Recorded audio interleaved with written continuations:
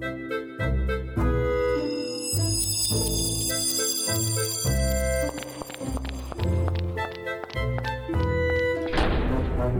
to Puzzling Company, your home for at-home puzzles and mysteries. Here are your hosts, Jared and Zach.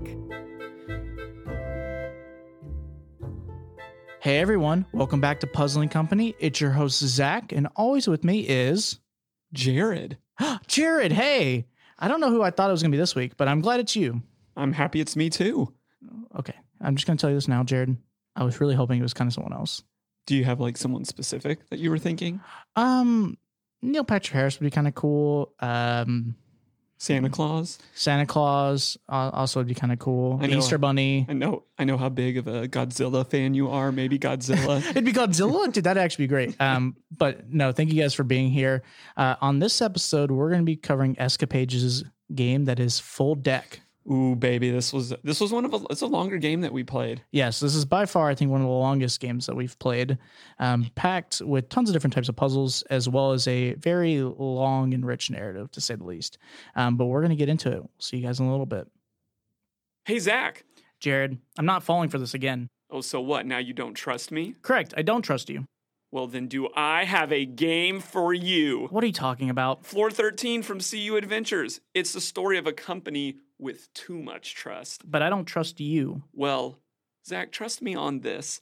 You need to head on over to cuadventures.com and play Floor 13 or their other game, The Lost Temple, and you will not be disappointed. And be sure to catch our episode with them next month. Well, welcome to our first segment, guys. This is kind of a part where me and Jared discuss things about the game, things that we liked, things that we thought could be improved, and just kind of discuss them going through different points. So in this part, with this game specifically, it being Full Deck, there's a lot actually to this game, right, Jared? Yes, this is not, I will say it is not your average puzzle book game. Yeah. Why is that, though? So there's a few different elements to this game. So the first being, when you buy this game, you can actually buy it in different versions. That's how it was on the Kickstarter. Correct. I don't know. Okay, so maybe how they sell it now, it's the full thing. Yeah, moving forward, I don't, in talking with the creator, they're not going to release some of the things that you could have gotten on the Kickstarter. So primarily, I think what they're going to do is just the books. Oh, okay. Yeah. Interesting. Yeah. So what we got to cover is we got 3 books, which is the Sleep Journal, which is important to the narrative in one aspect. We got the Mastermind, which is a diary entry from a specific person that we want to learn a lot about in this game. And then we get like the book that kind of covers how the game flows, what the purpose of the game is, and kind of gives like the hint system and like the answer keys. Yes. So you can, because in this game, there's no like website to put in the answers. In this game, you check it by using the book. Yes. So that's how that's going to go. Also in the game, we should clarify this. You do also get you basically get items that go to different pieces of evidence that match cards. And that's the other part of this game, is that we had to match pieces of evidence to specific suits and types of cards. Yes. To make sure that they related to like the narrative, as well as how it would make sense that why the killer would put them there. Yes. So that's everything we're going to cover. But we're actually going to head straight into what we liked about this game. So Jared, what did we like? I would read this just as a book. I'll say it like that. The story itself was just really engaging. And I don't want to get too much into the weeds right now of talking about how they went about doing that, because I think we're talking about that in another section. But if you like true crime, serial killers, that type of story is engaging to you, I think this is alone just a really good story, because it kind of follows that model of a multi-point perspective, right? Between all of the reading materials that you're getting, and this won't ruin anything, you're getting the killer's perspective, you're getting the lead detective's perspective, and then a smattering of things that amplify that story. And it's just a really well told story, especially considering the fact that the author of the game itself wrote all those different perspectives, right? And you'll hear him talk a little bit about that in the interview. But just from like, if this was a short book that I read, I would leave this purely from a story perspective saying, I really enjoyed that. Like, I really like that story. hmm No, I agree. The narrative in this game I thought was really well done, and we'll talk about this a little bit more in detail later on as well. But what also I found really intriguing about this is that at a baseline, the story is well done, but there's a lot more to it than meets the eye, and there's a lot you can do to kind of enrich the story or get more details, right? Me and Jared were talking about it, and Jared will explain it probably better than I will. But we kind of discussed it. I think it reminds me of like a video game. So we were talking about, I think, Legend of Zelda, right, yes, Jared? we were. So, obviously you can complete the game just doing the base campaign, right? You can just do the main quests. You'll defeat Ganon. Spoiler, I'm sorry. You'll defeat Ganon. And then that's it. And then after that, it's on you if you want to continue playing or not. While this offers kind of the same thing where you could understand the base story without really doing much more than that. But it offers so many different like side quests that enrich the narrative and make you fully understand what truly is happening. Because we don't want to spoil much what is actually in the books. But there's a lot of information that is potentially missing or on you to figure out what it is. Yeah, and I really like that because you're not just reading text in a traditional book, right? Yeah. One of the things that you have is a sleep journal, and that sleep journal is the lead detective's story. Mm-hmm. And you're getting to hear that in that individual's voice. And then you also get this really weird, creepy journal, the masterpiece document, and that's the serial killer. And then kind of tying all those things together is the ephemera book, and that is kind of showing really the details of how all of this went down and helping you fit pieces that maybe you didn't understand. Mm-hmm. So it was just really well done, because I'm used to just grabbing a puzzle book. There's some puzzles, maybe a loose narrative, but this really went above and beyond on a detailed level to tie all of this together. And it's like you said, you can go as deep as you want with it. Mm-hmm. And I like that, because if you want to just read a cool serial killer story, pick out some details, awesome. If you want to see how this immaculately written story all feeds together through 3 books, 54 pieces of individual evidence, and leave kind of like when you 100% a video game, mm-hmm. then you can do that. You can do that. And it gives you that option.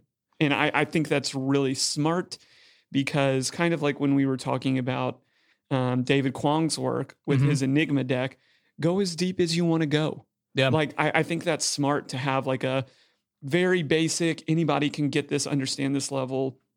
But also if you're looking for richness and fullness, and you're the person that wants to find every last detail and unlock every little Easter egg in something, you have that option here too. Yeah. And I like that a lot. And I think that was really smart. And it was really well done. Like, I'm sure that, we put a good amount of time into this, mm-hmm. Used a lot of hints, honest confession. Yeah. But I just think it was really well done from a narrative perspective all around. Yeah. And to cover the hint thing real quick, part of the game, because I think what we talked about this, is that one of the books is clearly an answered key. So yes. You do need to check it to make sure yes. that you are 100% correct if you want your narrative to make more sense. But yes, we did use a good bit of hints, to be honest. We've kind of covered the other 2 points a little bit of what we really liked about this game.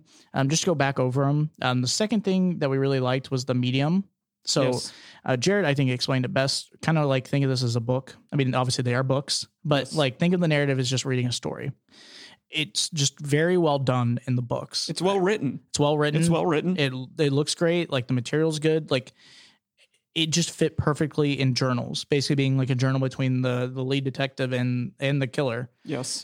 It's, like I said, just very well done. And then the material and stuff, the medium for all the photographs and the different pieces of evidence, I thought was well done as well. It just overall, I think the medium was perfect. And then the third thing that we kind of covered a little bit was that the puzzles and the narrative for enrichment, like how this game is just baseline, you can do what you want, right? You can, like we talked about the analogy of a video game. You can do as little as you want and complete complete the story, or you can do as much as you want. And I think those are all just things that we really enjoyed about Full Deck. Yes.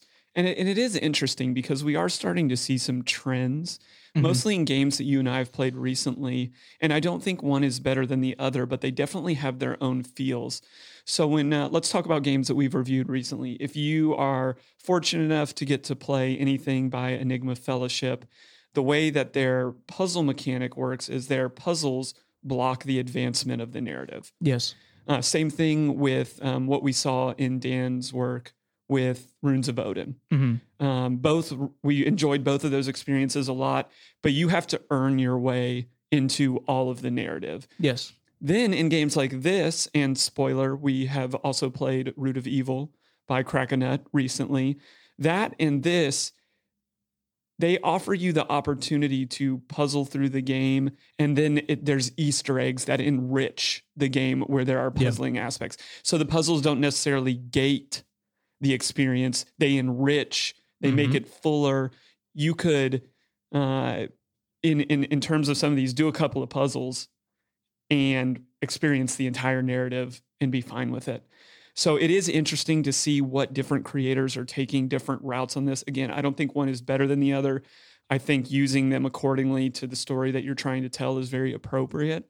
But it is interesting to jump from one to the other, Yes. and not know what the expectation is once you, because they're not, how can you advertise that? Yeah, no, you can't. And I think that is the fun part for us. Oh, boohoo, we get to play so many games that we enjoy. That's the worst. But Yeah. it is interesting going into a game and like playing a game like it and expecting how it's going to work and flow and how it ends. And then when you get it, it's not saying that it's bad, but it's just different. And you're like, oh, that's like the other game we played. Yeah. And then you like, it feels like sometimes we just flop back and forth between different styles of games, which is fun. It definitely keeps us on our toes and thinking about how they could do it or like how we could play it. Absolutely. So we're going to kind of move on into the parts that we thought could have room for improvements for full deck. So kind of the first thing I'll say is some of the puzzling aspects. Obviously, we talked about how much we love the narrative and how the puzzles kind of feed in to enrich the narrative. The only thing that came up a few times was that some of the puzzles just didn't enrich the narrative. Sure. And let me go into a little more detail to understand what we're talking about. In terms of the puzzling in this game, it really happens in one of three ways. Yes. And this is not a spoiler. If you're working through the sleep journal, you are filling in redacted spaces. Yes. And by doing that, you reveal the narrative. We didn't have any issues there. Nope. We had zero issues there. That was actually a kind of a really fun, quirky dynamic that we don't see a whole lot. Yes. And we enjoyed going through that.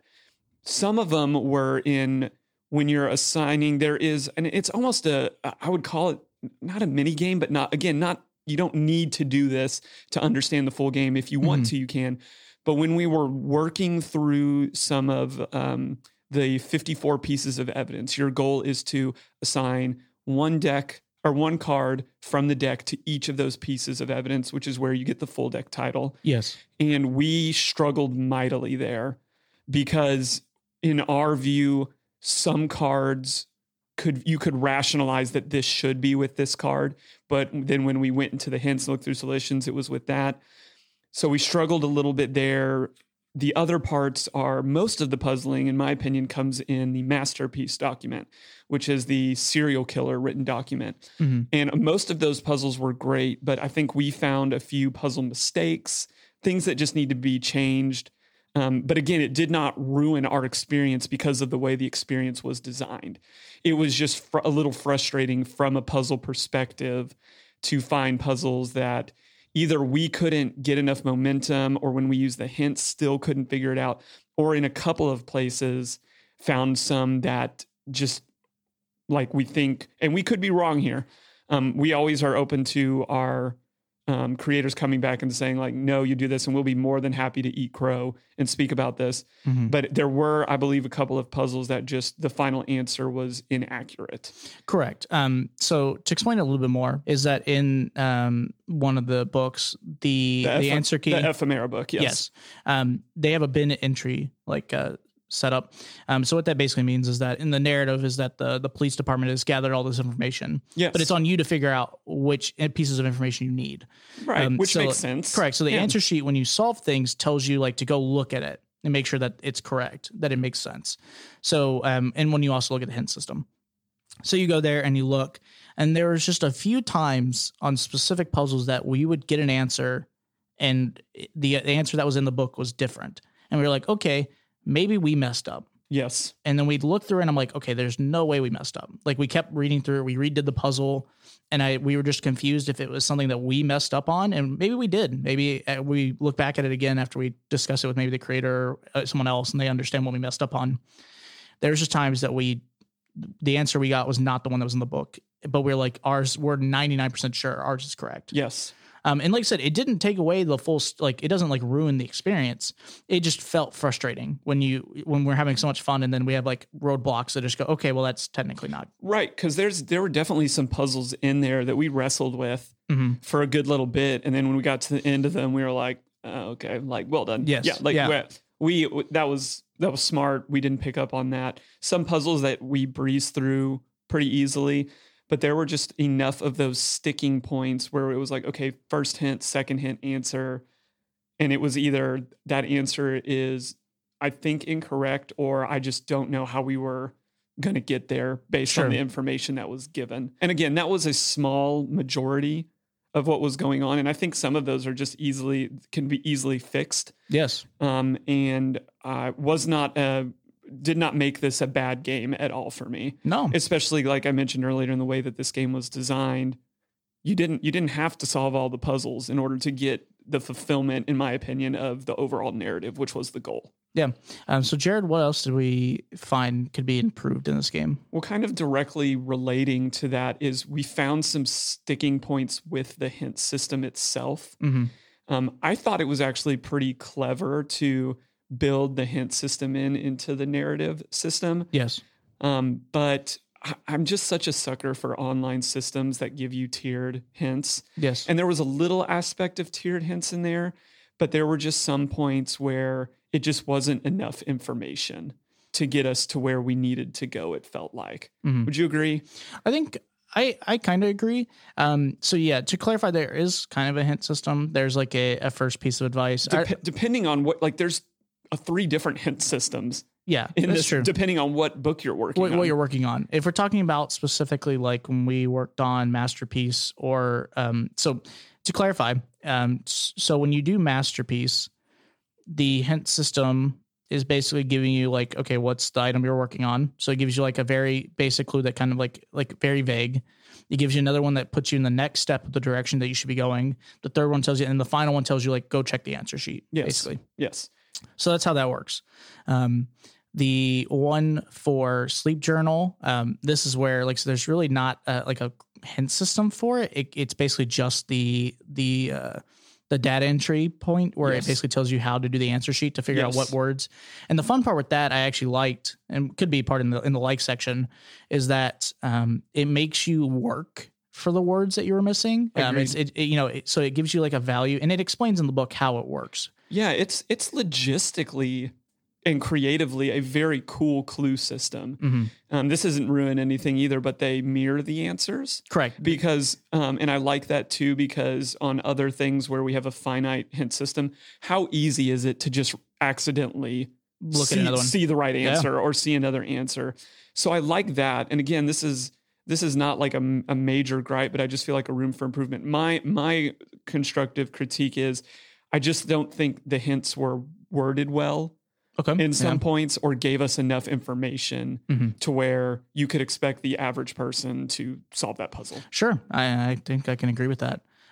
So the final thing I think that I would talk about is comprehending the game's completion. What do you mean by that? So in some games that you play, right, there's a clear ending, right? So if you're playing a game like, Soup, or, any of the types of games like Runes of Odin kind of has one as well. And we played that and we kind of discussed that. They are games that clearly tell you when it's over. We talked about it a little bit earlier, and it's a spoiler. We have played Root of All Evil, and we've played this game. But specifically with this game, we'll talk about it more, is that there is not a thing that tells you are done. Right. The game is kind of open up to you to figure out basically the whole understanding of the game is that it tells you clearly what you're trying to find. You're trying to find information to finish the story. So like I said, you finish the story and you can go, okay, I have a basic understanding. And then the rest of the game is like trying to give you enrichment. But it just felt like and we felt this a little bit when we played Root of All Evil. just to put that out there now, like when you play this, you'll complete the story and then you'll go, okay, after playing so many other games, we go, okay, is there a place where we need to put this information? Yeah. Is there a website where we tell like, oh, we think this is the serial killer and this is what we learned? Is there a thing we do with it? Do we contact someone? Do we email them? Yes. But there's not that. And it kind of ends on whatever note you want to end on. Yeah. And in talking with Steven, this is actually one of the reasons, and I'm actually a big fan of this creator, super excited to have him on the show, and talking with him, he said that he's heard this from other players. Yeah. And as a result, he's working on a system so that you can confirm your correct understanding of the storyline and have a completion sense of source, because it's important. And I'll give shout outs to a couple other companies that I think have done this well. I believe it was episode 2 of Scarlet Envelope, where we were solving a mystery. In essence, they laid out the story for you, and then at the end they say, prove it. Yep. Like, prove to me that you actually know what you're talking about. And I think people like that because games need a sense of completion. Yes. Right. Same thing in what we experienced with the Enigma Emporium's Wish You Were Here. Yes. Hey, I think we figured this out. Okay, yeah, prove it. Prove it. And I just think that's important, especially in a crime thriller world, true, because you want to know that you solved the case. Correct.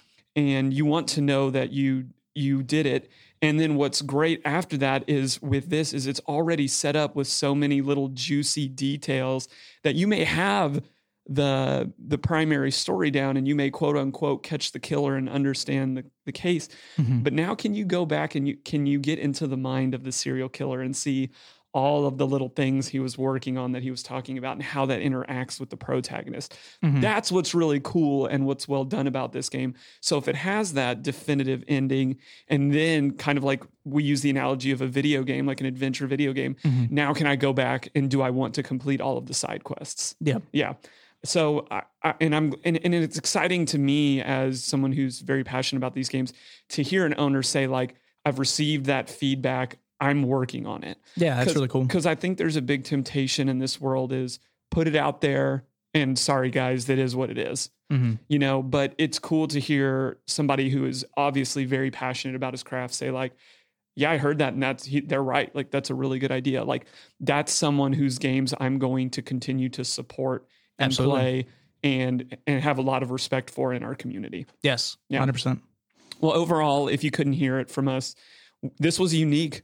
This was unique. I've played a lot of other puzzle books, and this is one of my favorites, purely from just a really cool narrative standpoint and how they pieced all of this intricately together. It is logistically, I will call it a masterpiece, yes, if you will.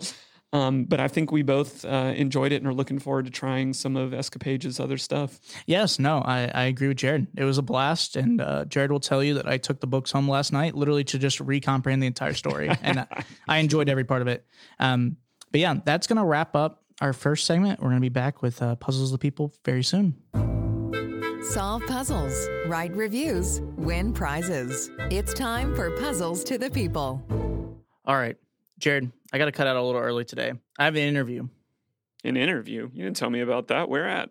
With Soup. Oh, nice. I've heard really great things about the Soup Shed off of I-24. So come on down to the Soup Shed. No, Jared. Soup is a society for the observation of unknown phenomena. They actually sent me my first case as a test. Take a look at this folder. Why is this folder full of pictures of me? Well, they are all about documenting the weird and bizarre. If you'd like a chance to join Soup, head on over to crackanutmysteries.com. How did they get this picture of me in the shower?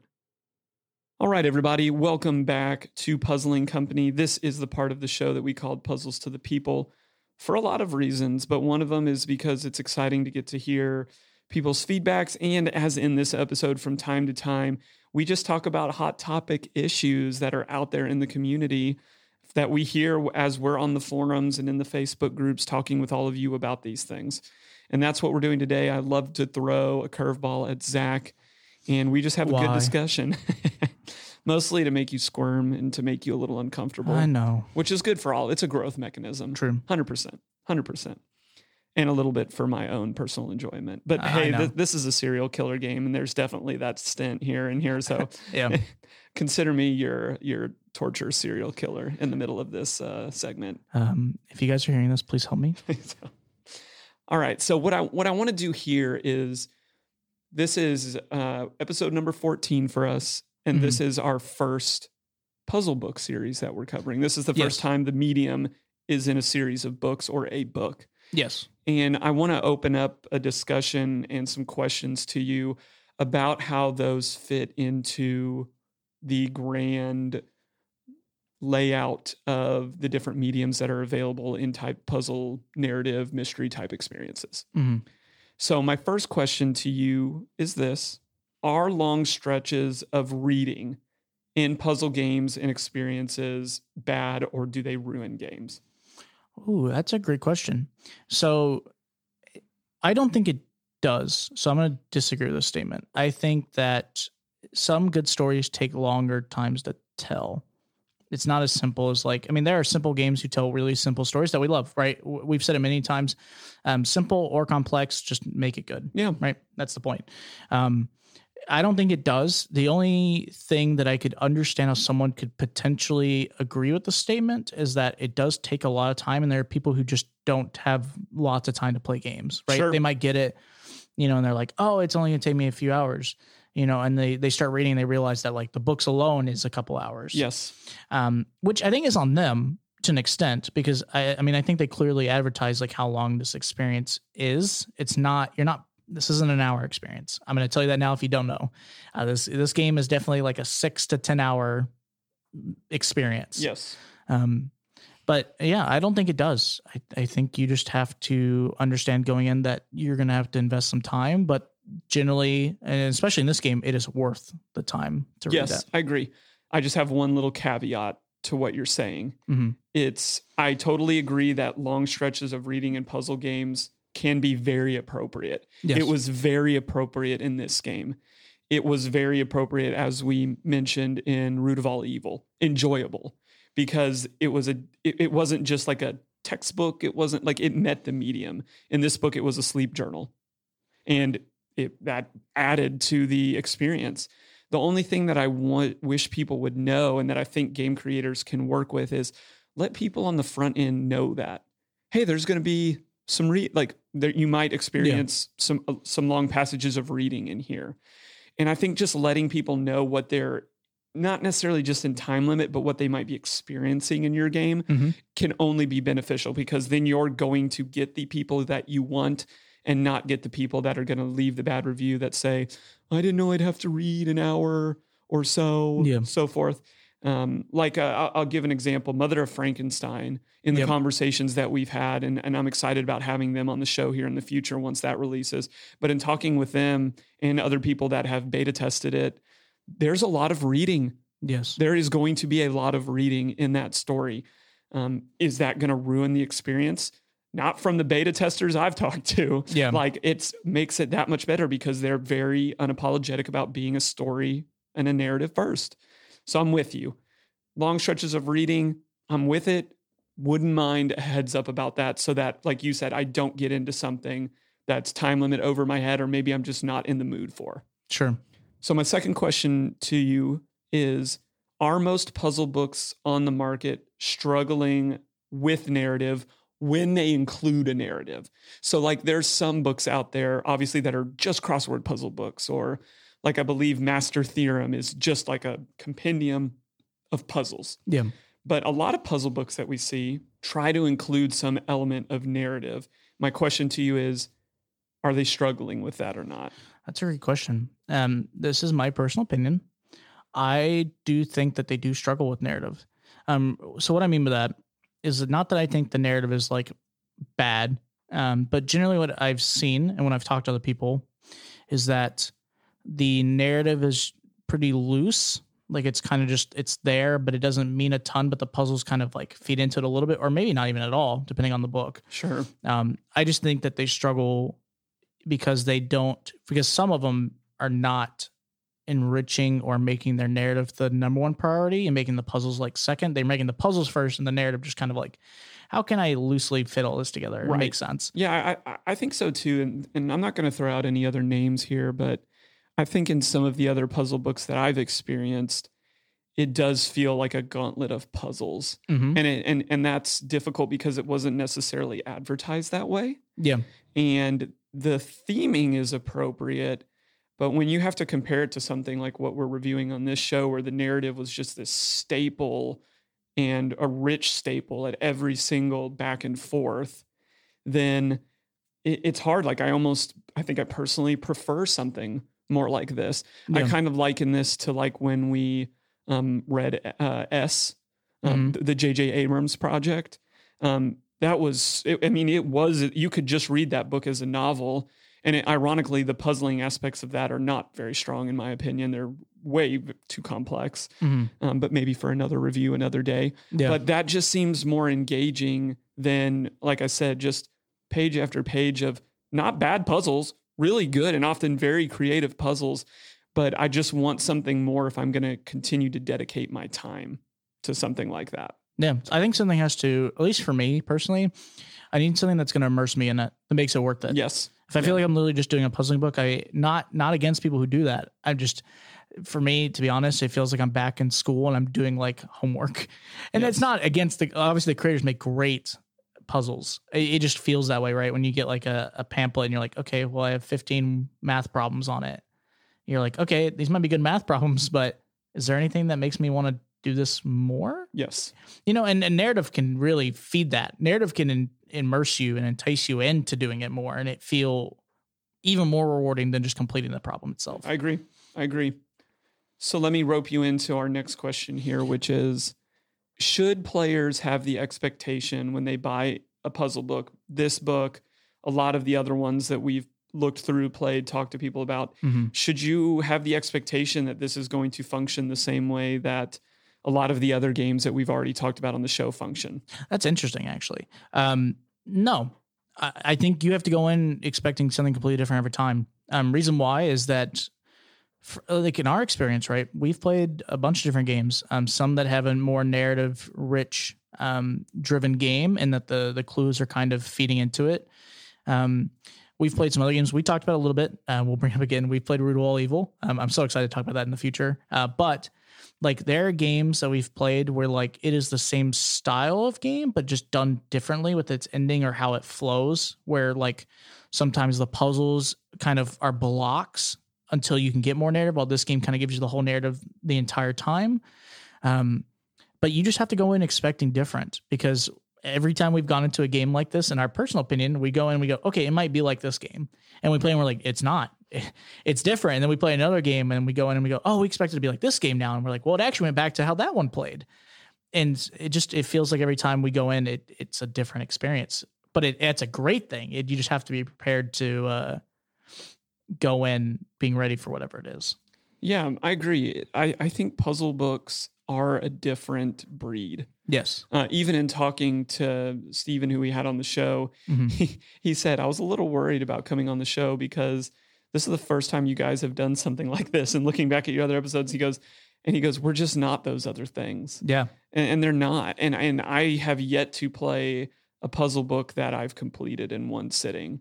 Yeah. I think I think that we maybe sometimes do a disservice to the people that create these books because they're meant to be played over time. Correct. They're not supposed to be made in one sitting. Yeah, like it is. And we're so used to that, right? Yeah. Most of the games that we have played are, hey, this is a 1 hour game or a 1 to 3 hour game.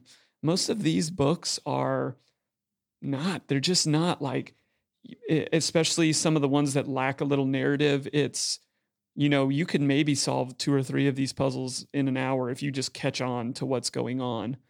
But especially with full deck, give yourself a day, 2 days if you're really, and then even then you're going to have to commit a lot of time.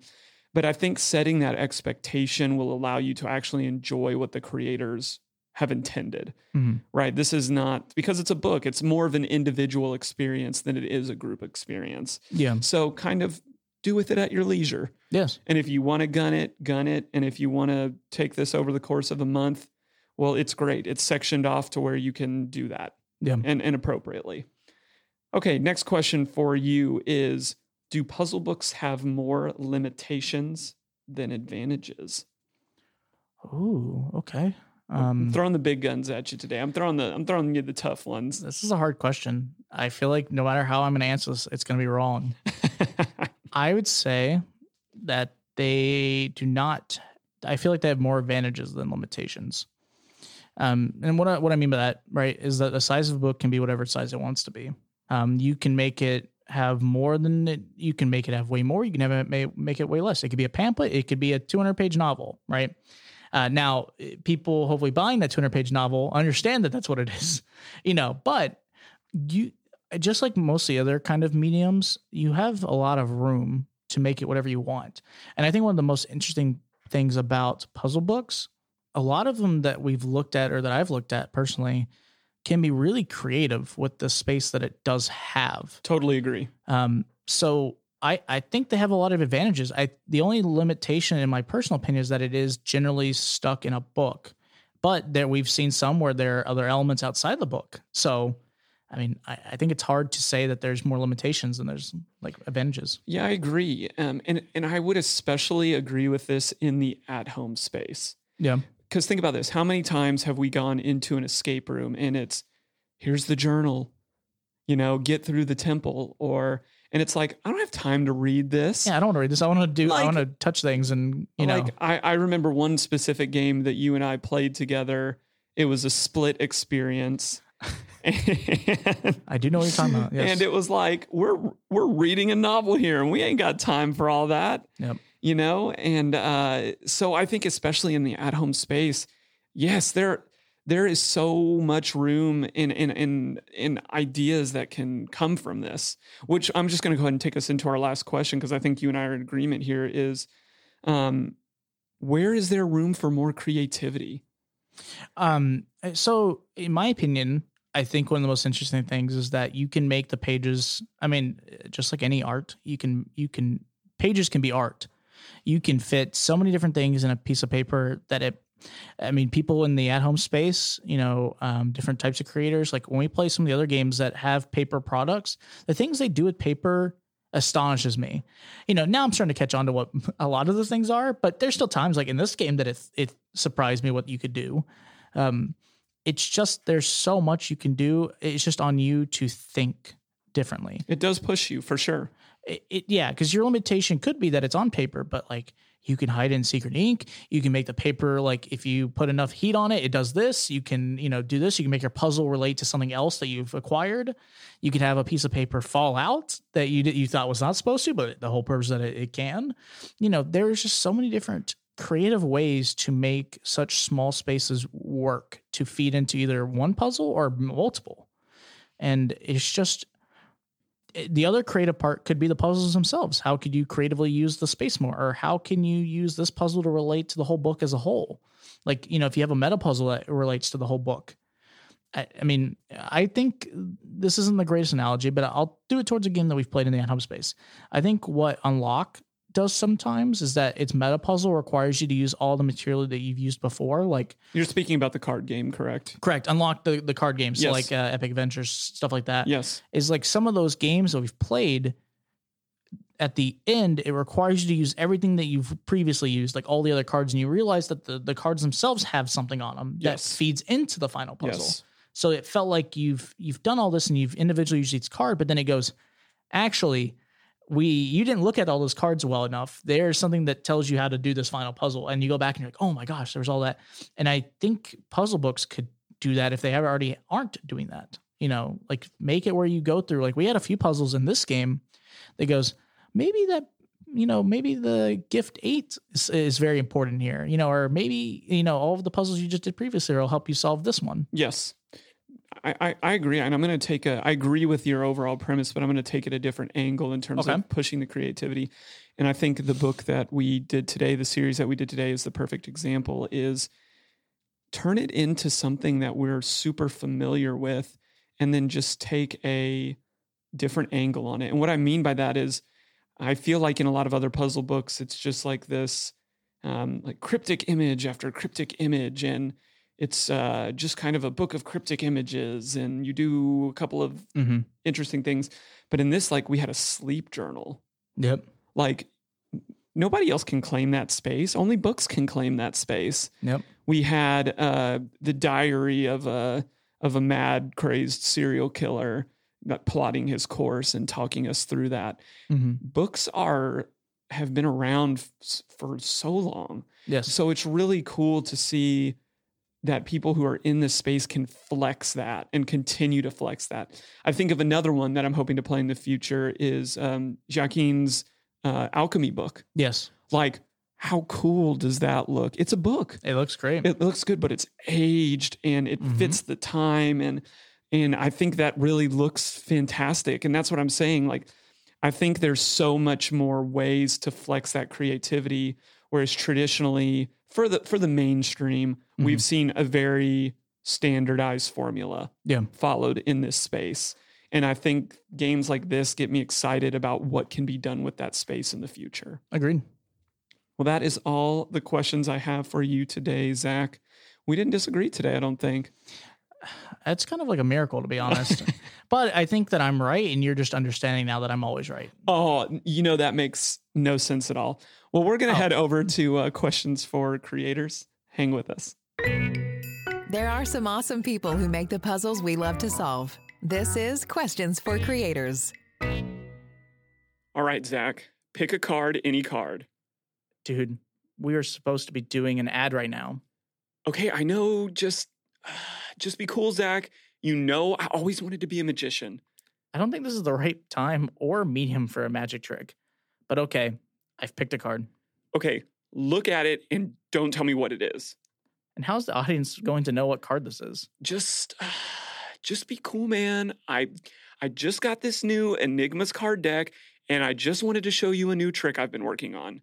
Oh, Jared, I'm sure your trick's going to be great, but there's something you don't know about that deck. Okay, I see what's happening. Yeah, okay. What?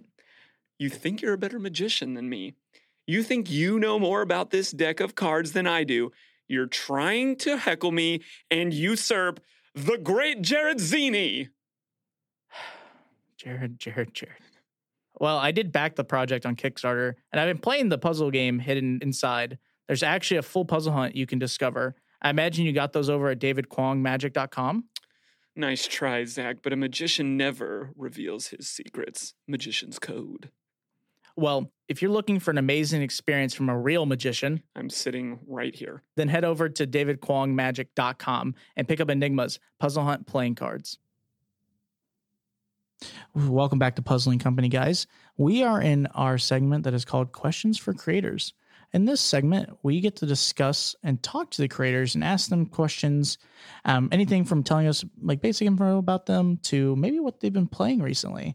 And it's just like a really nice part to get to hear them uninterrupted talk about things about their game. So, Jared, who are we talking to today? Well, I'm going to let our host introduce themselves. Ooh, okay. Or I should say our guest. I'm the host. Yeah. But one thing that I don't think we've mentioned thus far is, and we need to do this, is Escapages is actually a joint venture. Yes. There are two creators. They're actually, as you'll find out, good friends. Mm-hmm. And we talked to Steven because he was the lead on this project. Yes. So, and you'll hear him bring that up as well, but we just want to make that very clear. But super, super cool guy. Yes. Really friendly.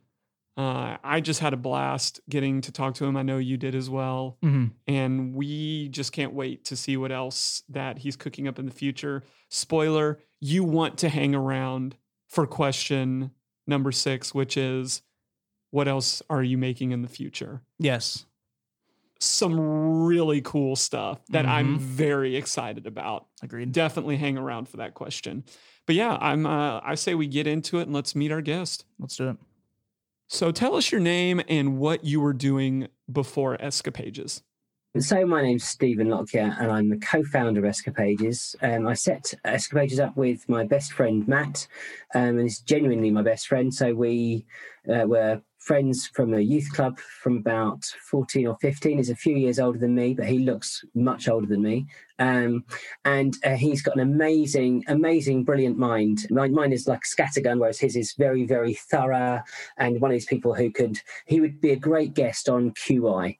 He's really, really good. And we just spar off at each other the whole time. And we have fantastic fun together. And I started doing these puzzles, because I've always been fascinated by puzzles and codes and things, and started doing these puzzles that I'd seen online and puzzle things like that. And I said to Matt, this is our bread and butter. It's almost like these are the gifts that have been given to us that we haven't found yet. And we got into it and said, right, let's write our own book. Let's write our own book. So we started writing one together. Disaster. Like we would do a puzzle each, and it just blended into two stories. But we didn't fall out over it. We just blended into two stories. So we ended up with two books that we published, which were Miracle 47 and Prisoner 7. I think that's right. And then we carried on from there. And Escapages is now our little baby. So talk to me about making the decision to house your story in like a book versus the other mediums you could have used. Okay, so I came up with Full Deck because I find that I keep and store tons of rubbish, ephemera. So I keep all my receipts, I keep cards, little slips of paper. I've got a slight obsession with people who leave shopping lists in the shopping basket, because I think you can tell an awful lot by a person's shopping list.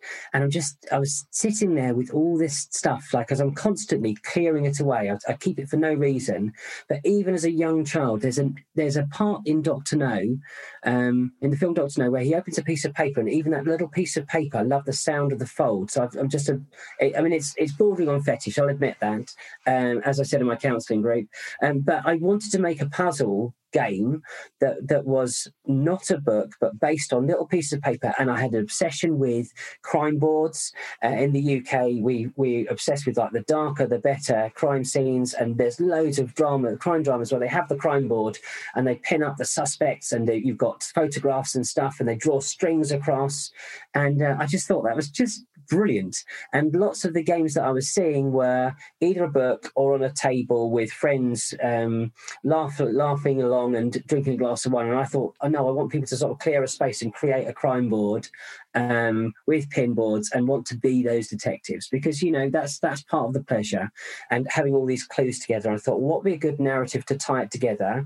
And I thought a nice challenge would be to have a deck of cards. So what I set up to do was I collected a list of ephemera, and I got a pack of cards, and I shuffled them. So I dealt it out randomly. So I had no bent towards a particular card going with a particular item. So it was random.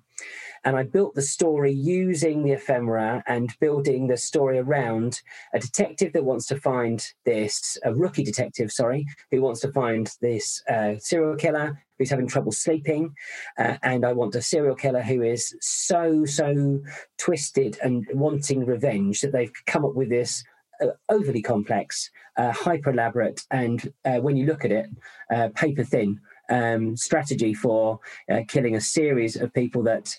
And let's be honest, if you have played Full Deck, you would be ahead of the curve in terms of joining the dots about how they're related, but the detective can't for whatever reason. And part of that is a charm for a player, isn't it, to actually try and beat the detective. We don't want to be fooled the whole time. We want to be slightly ahead of it. So I thought, what a nice package to have. 54 pieces of assorted receipts and cards and tickets and bookmarks and whatever, and a serial killer's diary, because who doesn't want to read a serial killer's diary, and a sleep journal of a detective who's struggling. So I got to be Bridget Jones when I was writing the sleep journal. I got to be the lost and found department of the London Underground when I was making my ephemera, and I got to be a complete psychopath when writing Masterpiece. And I found it really hard because I would write like half an hour and then just go and find some sunshine or look at pictures of my children, or just sort of count my blessings, eat cheese. It's really hard to write dark stuff and not let it affect you. And I'm quite a jolly, upbeat, positive person, and I really hated this character. And I thought, well, that's good. If I'm writing a character that I hate, then hopefully he really comes across as a bit of a what we would call in the UK a tosser. because he is a tosser. So that's where Full Deck came out. And the only possible avenue for this was for Kickstarter, because I'd made all the ephemera and released it daily to our social media gang. But in order to print all of this, you need to have a minimum cost, a minimum bar. And then I got excited about Masterpiece. So I had it hand bound and hand printed with Rhizos by a company in the UK. So it comes together as a nice, weird, but nice package. You've done a number of these types of books.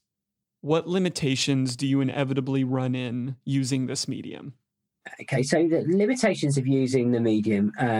I've written books in the past, non-puzzle books. I've got author back catalogue, and I am also a book obsessive. I love reading, so I think that's my natural go-to. I think I have played more group puzzles and group games, and there is a dynamic, but there's also a setting out of time for that. So it's not like you can, the bus is late, I can carry on playing with this game. It's almost like, right, we need to clear the decks, we've got an hour, we can play this game, and it becomes an event. And I'm not saying that that's in any way bad, but I like the fact that books can be a pick up, put down type of event. The limitations, the limitations are what you put on them. I would love to be more artistic, and I'd love to do more hand-drawn stuff. I don't have any skills in there. Like all the stuff that I've designed, I've had to work and get training for, and I've done lots of online courses so that I can improve my trade, as it were. And a lot of that is pushing my limitations, and I'd love to be more artistic and have more artistic events and explore beyond paper. And a friend who's a puzzle maker, James from Australia, said that this sort of puzzling escape community, we're at the Sega Mega Drive stage of technology, and it's gonna blow your mind what comes next. And even in 6 months, things have changed. So the things that I'm playing now are very different to the things that I was playing 6 months ago, and very different to what's being advertised for the future. So it's kind of fascinating to see where it's going, and as a maker, you want to sort of predict where it's going. Like that I can't remember who said it. But it said the best way of predicting the future is to invent it. And I love that. And I think, like, again, Rodney Copperbottom, see a need, fill a need. I've tried to make the puzzles that I'd want to play. And now I'm thinking, I've played these games which are much bigger and in more scope, and lots of layers and envelopes and containers. And I'm not sure if it's exactly where I want to go, but it's somewhere that we as escapades are exploring, certainly. So in this type of medium, or, in the work you've been doing, how do you approach puzzle design? Okay, so I approach puzzle design backwards, I would say. I saw someone had laid out their sort of order of operations for their roadmap, if you like, and they had puzzles first, and I think that I'm puzzles second. So I had the storyline for Full Deck fully worked out before I went near. I knew for the Sleep Journal, that's redacted, so there's like 108 words that are missing that you have to try and work out to get the story going, because I am naturally curious. I think the people who are puzzlers are naturally curious. If you go to a historical building, we've got lots of them in the UK, too many, and some of them have signs saying private, do not enter, on the door, and I always try the handle because I want to know, because I'm nosy. Sorry, not nosy, curious. I'm curious, and so I wanted to know. I want to know about the narrative, and I want to find that out first, and then the puzzles come afterwards. Like, what puzzle would work best with this narrative that fits in with the story theme itself? So puzzles second. I think probably critics would say, well, that's very, very obvious. But I would say that I really like, and we hate those people. No, I'm joking. I love a narrative, and I want to get swept up in it, because then I find that one leap as a puzzle I will jump into. So I do try and make the puzzles tie into what I'm believing the story would be like. I know we've talked about this a little bit already, but I want to deep dive into it a little bit more. Talk to us about sculpting your narrative, because obviously this is what your background is. This is what you're passionate about. How do you go about figuring out a super complex story like Full Deck? In essence, a narrative is a story that's interesting enough that you don't have all the information to. So, if, for example, if someone gives you the book Gone Girl and says, "Oh, by the way, she's alive," and they hate each other, it's like, well, I don't need to read this anymore. And for those people who are about to read Gone Girl, I'm really sorry. I'm sorry, guys. But you've given away the driving force of who are these people? I want to know more. I think back to narrative as being a bit like Indiana Jones, where he's looking in the sand and he brushes the sand off, and you can see something there. And the author has control of that sand, and they push that sand aside for you. And some of the time they're pushing the sand so that you can see something that's useful, and sometimes they push the sand away so it's not useful. And I love the idea of narrative forcing you to ask the questions that the author wants you to ask. So it takes you on that journey. I know that Trey Parker talks about narrative being and therefore rather than and then. And you think about a series like Ozark, where nothing happens without a specific reason for it happening. And the story is driven forward by an event happens, and because of that event, another event happens. So certainly in terms of my narrative, I'm always trying to think, what does the reader know? What would they want to know? What do I want them to know? And what do I want to happen next that's going to reveal more of the information? So that and therefore part. But definitely there's a trope that the purpose of a first line of a story is to make you want to read the second line, and the purpose of the second line. And I'm more, you can do that, but you're walking along a path looking down. Whereas I want the reader to be looking up going, what the hell is up there? I want to know. And some of the books that are the most amazing books to read are those ones where you're racing through it and also at the same time regretting that you're racing because you don't want it to finish. So there's a beast of a book called All the Light We Cannot See, and it's a 3-point narrative. So you have a girl does a chapter, boy does a chapter, girl does a chapter, boy does a chapter, third character does a chapter.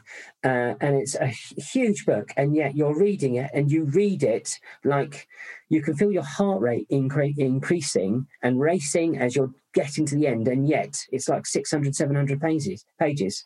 And so when I'm trying to create the narrative, I'm trying to create a character that is that are so intriguing that you want to find out more, but the puzzle is almost hiding some of the story back.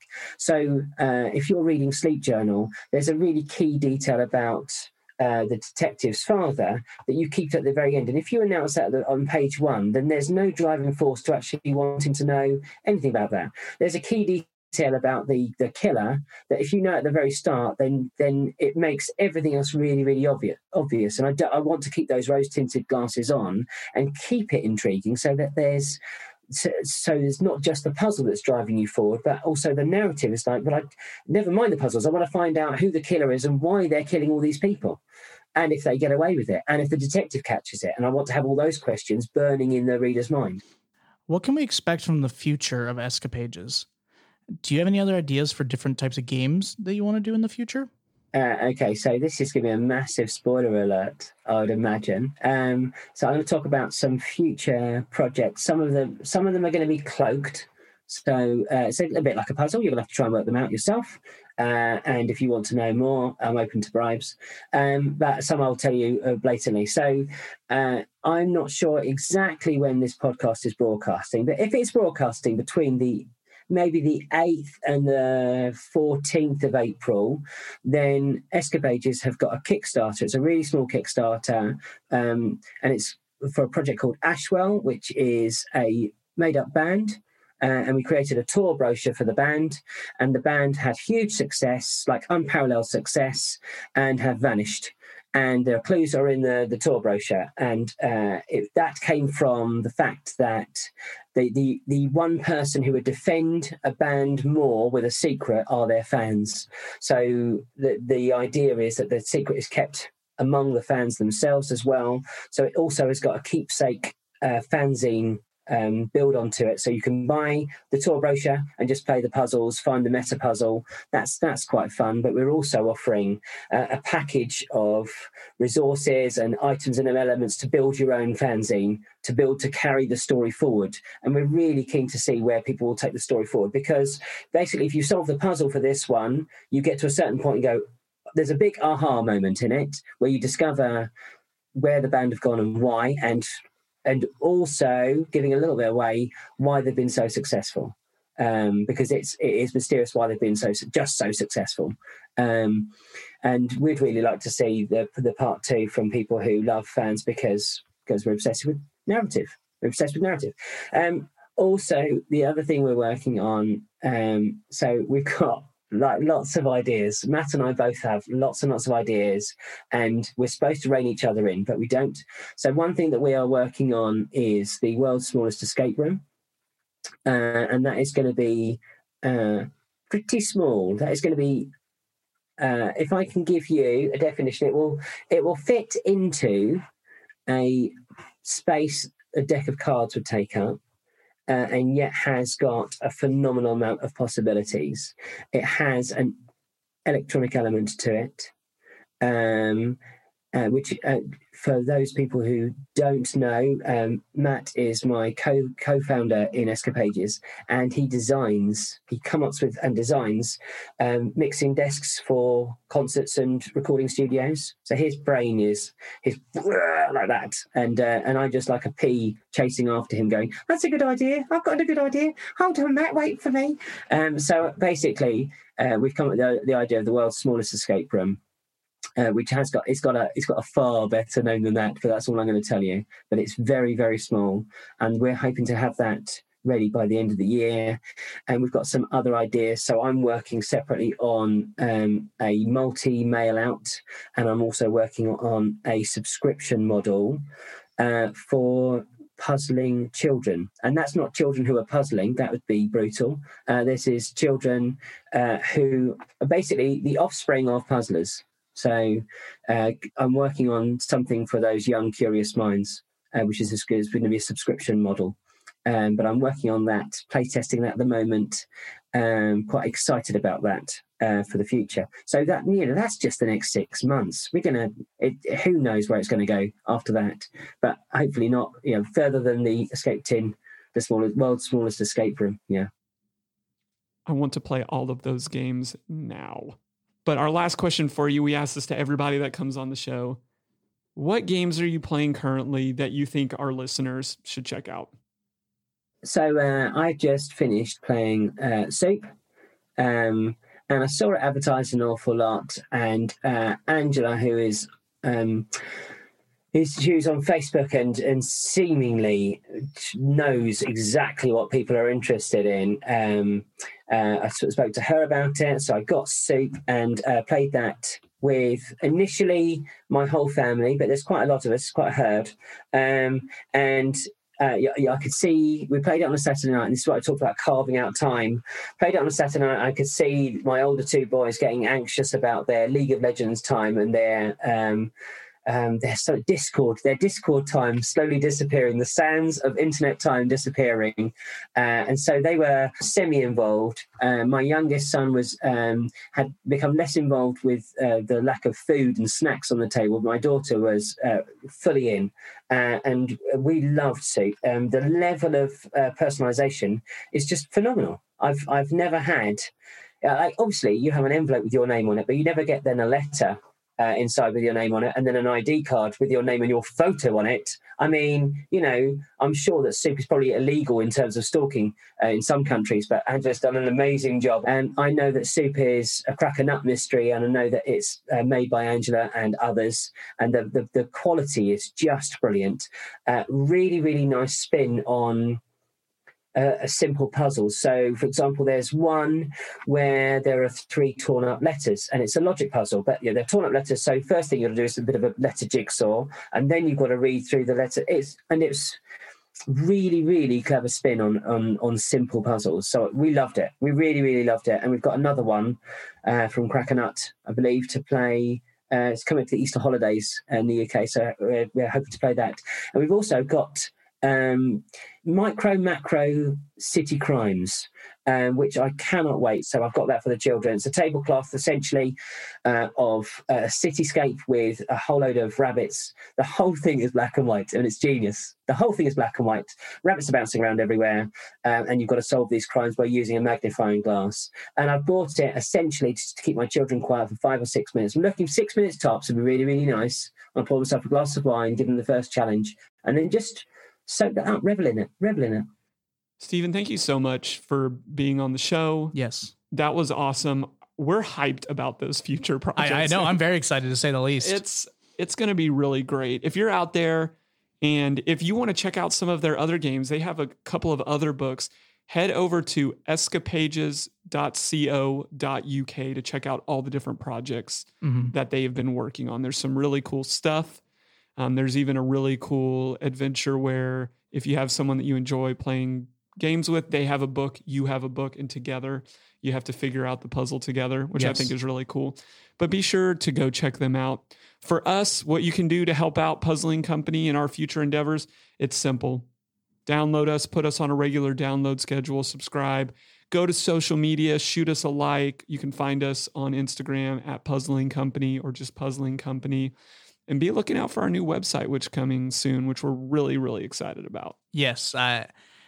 You guys don't even understand the excitement that I have for the website, to say the least. It's going to be really cool. But that is going to wrap us up for today. For Jared and Zach, this is Puzzling Company. See you guys.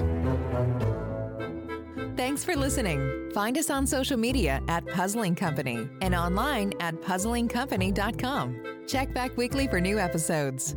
Until next time, keep puzzling.